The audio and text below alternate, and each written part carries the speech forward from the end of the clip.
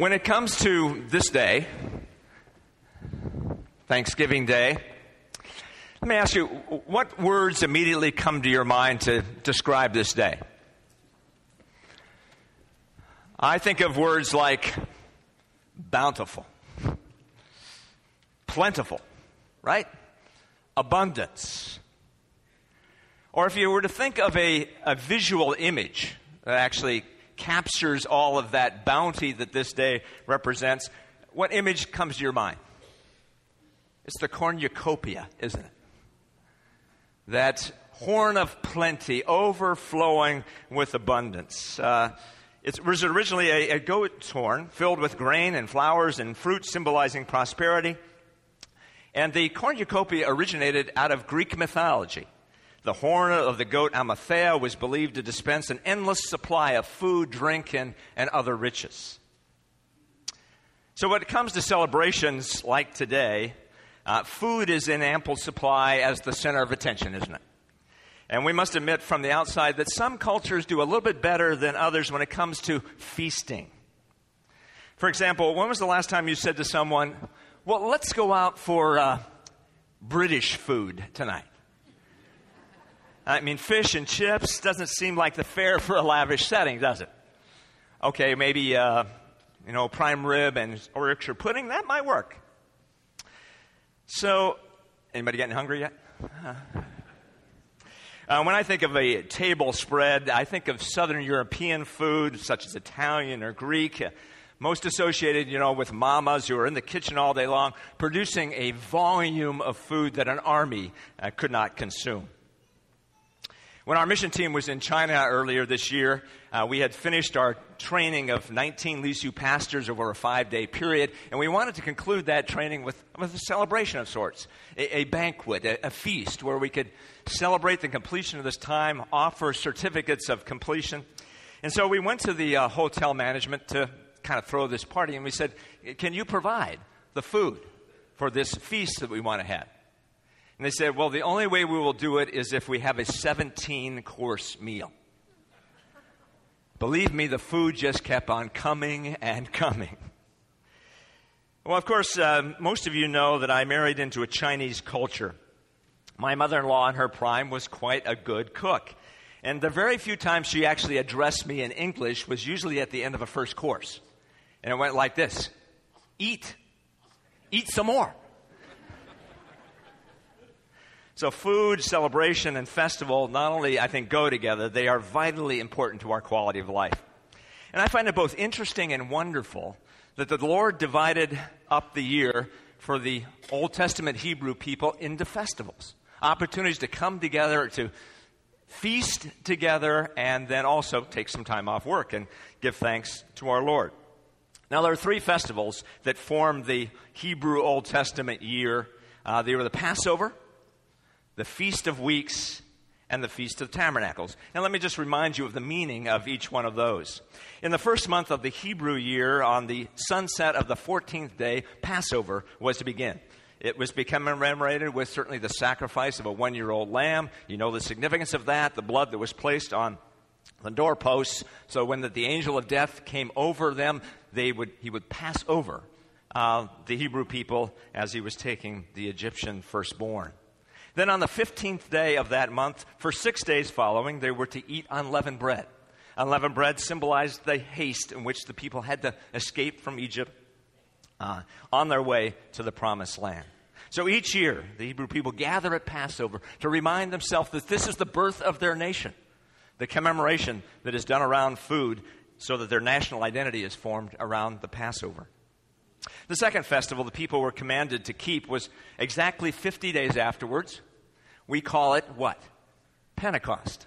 That word penta, 50 days. Feast of Weeks is actually what that was. And this was to celebrate the bringing in of the grain harvest. Many thanks were given to the Lord for the blessings that he had given to his people. But I love the way Moses describes this in Deuteronomy chapter 16. He says, rejoice before the Lord your God at a place he will choose as a dwelling for his name. Now, you can't rejoice and have a dour celebration, can you? This whole idea is to celebrate together. God has provided his abundance, and then celebrate that abundance. But make sure you include a certain group of people around the table on this day, the Lord says. Make sure that the foreigner, the fatherless, and the widow are included. And why is this? Because you are never to forget that you were once slaves in Egypt. When including those who could be marginalized on society, then you are reminding yourself that you were once under the oppression of someone else. And then the third festival they were commanded to keep was the Feast of the Tabernacles, which was coincidental with bringing in of the totality of the harvest. It says in Deuteronomy 16 that the produce from the threshing floor and your winepress is to be celebrated.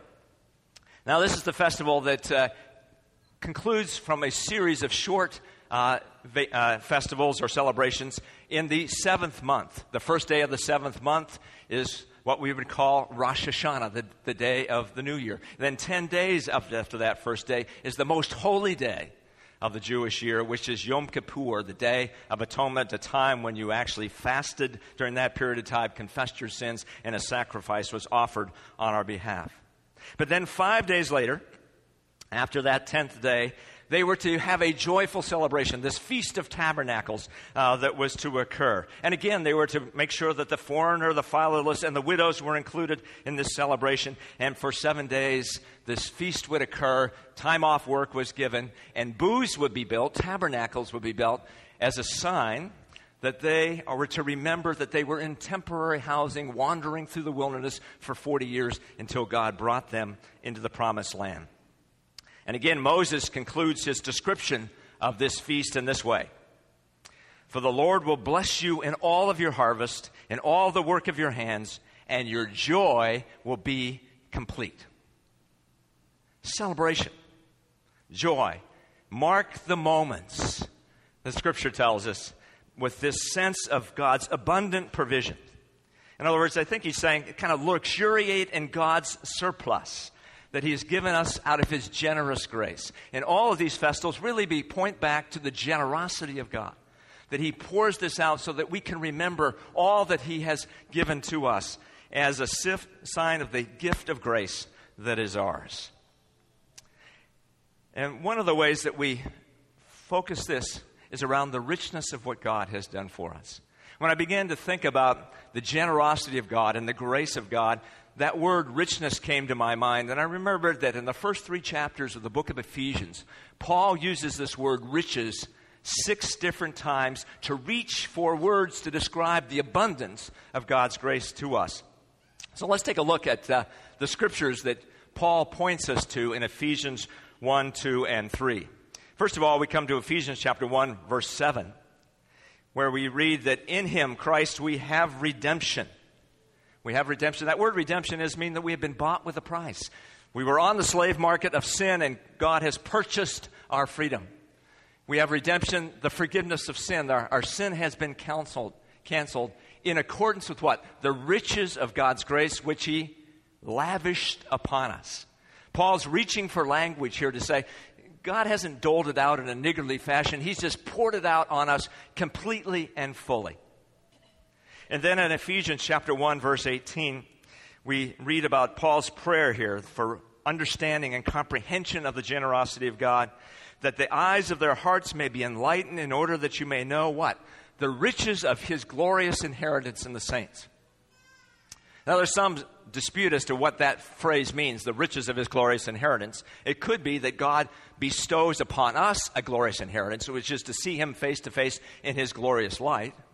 Or the other is that we are his inheritance, that we are his great possession. So whether God bestows his inheritance upon us or he receives us as his inheritance, we got a great thing going here, don't we, in terms of this kind of fullness.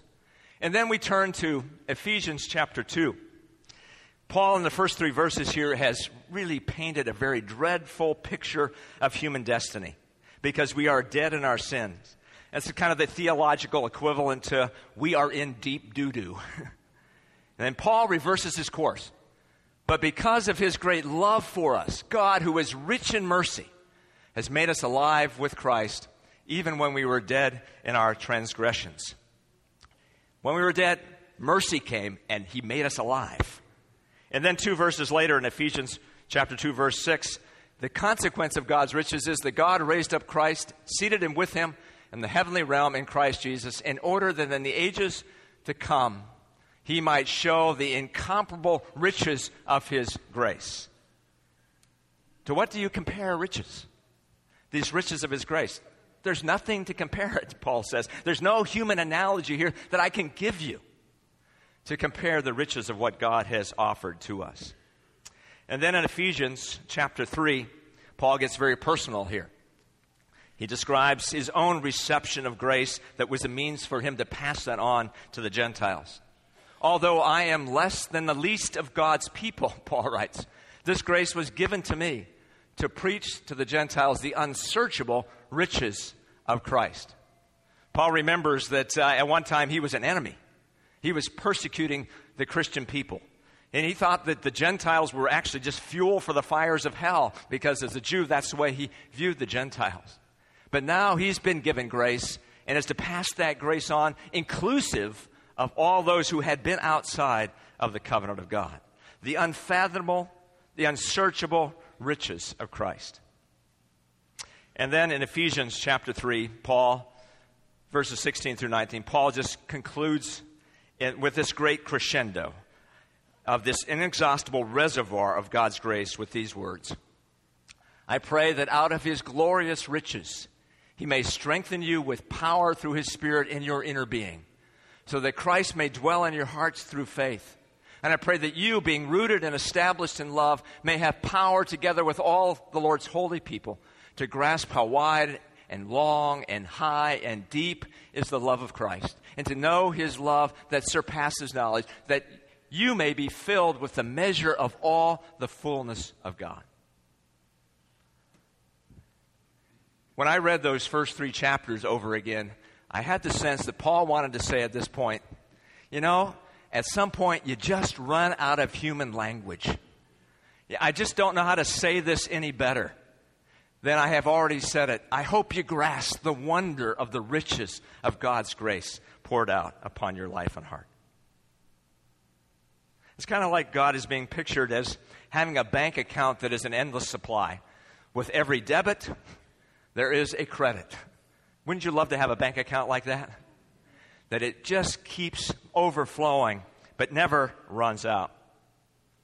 Max Lucado shares a story that I think is a helpful image here of God's grace. He said one day while his daughter was in college, he got a notice from the bank that his daughter had an overdraft on her bank account. As much as he had encouraged her to monitor that account, she had not paid careful attention, so she overspent what was available. And so Max, the father, decided, well, what am I supposed to do here?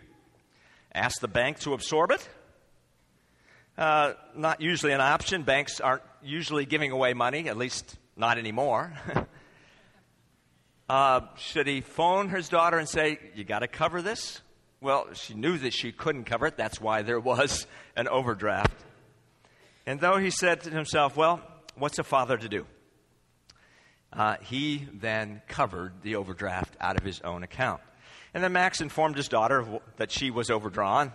She said that she was sorry for that. She offered no deposit because she had no ability to make a deposit. Her account was zero, and so that's how much she had to offer. And so she had only one option at this point in this conversation with her dad. Dad, could you... Max interrupted her sentence. Honey, I already have. And he told her that he had met her need even before she asked for it. And I think that's the picture of God's grace. God makes provision before we even know we've needed it. I want to tell you a story. It's a story that comes out of a well-known author. Her pen name was Isak Dinesen. It's a pseudonym for the one who wrote out of Africa, Karen Blixen. And she wrote a short story called Babette's Feast. This takes us sort of back to the imagery of feasting and the fullness of this day. The setting of the story is a melancholic village in Norway in the year 1871. Babette Hersant knocked on the door of a modest cottage where 2 sisters, Martina and Philippa, lived. Babette had recently been a chef at Chez Anglais in Paris, but had to flee France after her husband and child had been murdered in the Civil War. Martina and Philippa had carried on the mission of their late father, leading a sect of believers on a joyless journey. The little sect had begun to fray since their father's death. They had become quarrelsome and even more joyless, which made the sisters' leadership even more difficult. When Babette appeared at their door and asked if she could work for them, they sensed that she had blown in the wind by the Spirit. Babette became the servant of servants in their gentle misery. Since their religion was based upon self-denial, they believed that they could eat and drink that which was fit for the spirit only if they rejected all the pleasure of food of the flesh. So Babette, the French chef, was taught to soak fish overnight and then boil it. Hard bread was soaked in ale, cooked for an hour, and served as hot ale bread. This was the menu every day, day in and day out, even on the Sabbath. The only contact Babette kept with her French homeland was through her cousin, who, for old time's sake, bought her a yearly lottery ticket. After 12 years of stay with the sisters, Babette was informed that she had, in fact, won the lottery. A sum of 10,000 francs was now hers, a fortune. And what should she do, she thought, with this windfall that she's received? She decided to give the gift that only she could give. She would prepare the people of this dour sect with a feast like they've never pondered that they could ever possibly enjoy. Babette sent her list of requirements to her cousin in Paris. Before you know it, 2 boatloads of exquisite food arrived at the village of Norey-Fosburg. Squab, partridge, every fresh vegetable, exquisite pastries, fine wines, complete with table setting of porcelain and crystal. The feast would mark the 100th anniversary of the birthday of their spiritual leader. The entire congregation was invited to this feast. But they decided that they would endure the feast for the sake of the memory of their founder, but in loyalty to his memory, they swore they would not enjoy it. And so on the evening of the big event, the villagers arrived at the feast dressed in their best black. They sat down in silence at the elegant table that Babette had set for them, hands folded piously on their laps, all of them awed by the array of crystal and porcelain that had been brought from Paris. As each course was served, they received it with no sign of delight, ate with heads down, spoke to each other about how unworthy they were even to take the plainest food. But as they slurped the turtle soup and wolfed down the delicate fowl and nibbled the flaky pastries and sipped the vintage wine, their spirits began to mellow as if against their will. They began to wonder at Babette's lavish gift. They were drawn to her grace, seeing that there was something more to enjoy than to endure. They actually started to take pleasure in each other's presence. The talk took on a lighter tone. There were some smiles between bites. A woman burped modestly. An elder looked at her and said, "Hallelujah." Neighbors recalled how they mistreated each other, and immediately another offered forgiveness. After coffee, the congregation left feeling lighter than when they came. They actually walked arm in arm, and their slow plod turned into a skip. Babette's reckless grace had caught them off guard, melted their resistance, made them feel as if perhaps, after all, in spite of their undeserving, they were worthy of even so fine a gift. Joy trickled through the crevices of their spirits when they opened themselves up to the grace of Babette's lavish gift. 2 scenes bring the story to its conclusion. Outside, after the meal, the old-timers gathered around the fountain and lustily sang the well-worn songs of faith. It was a communion scene. Babette's feast opened the gates and grace stole in. Isak Dinesen says they felt as if they had indeed their sins washed white as wool. And then the final scene occurs in the wreck of kitchen piled high with dishes. The sisters remarked to Babette that now that she had so much money, she would be returning to Paris. "Oh, but no," Babette said. "I have no money. I cannot go back." "No money? But the 10,000 francs, all spent on the feast, she said. All of it on the feast? But it was too much for you to give. Babette's feast, see, is the story of grace. A gift that costs the giver everything and the recipients nothing, but changes those who receive the gift forever. For it's intended to lead us to joy. Most of us, I suspect, will be gathering around a dining room table today with more food before us than we could possibly consume, maybe at a restaurant. We'll do so with people, hopefully, that will bring us great joy as we gather together.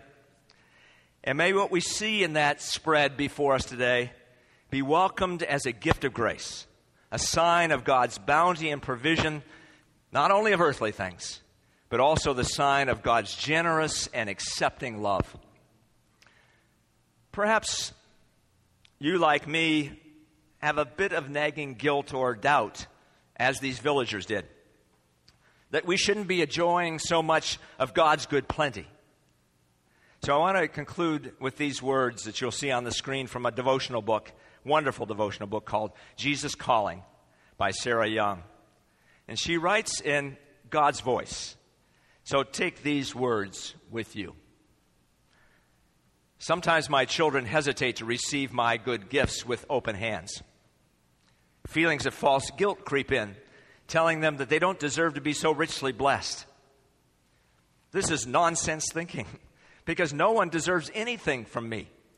My kingdom is not about earning or deserving. It's about believing and receiving.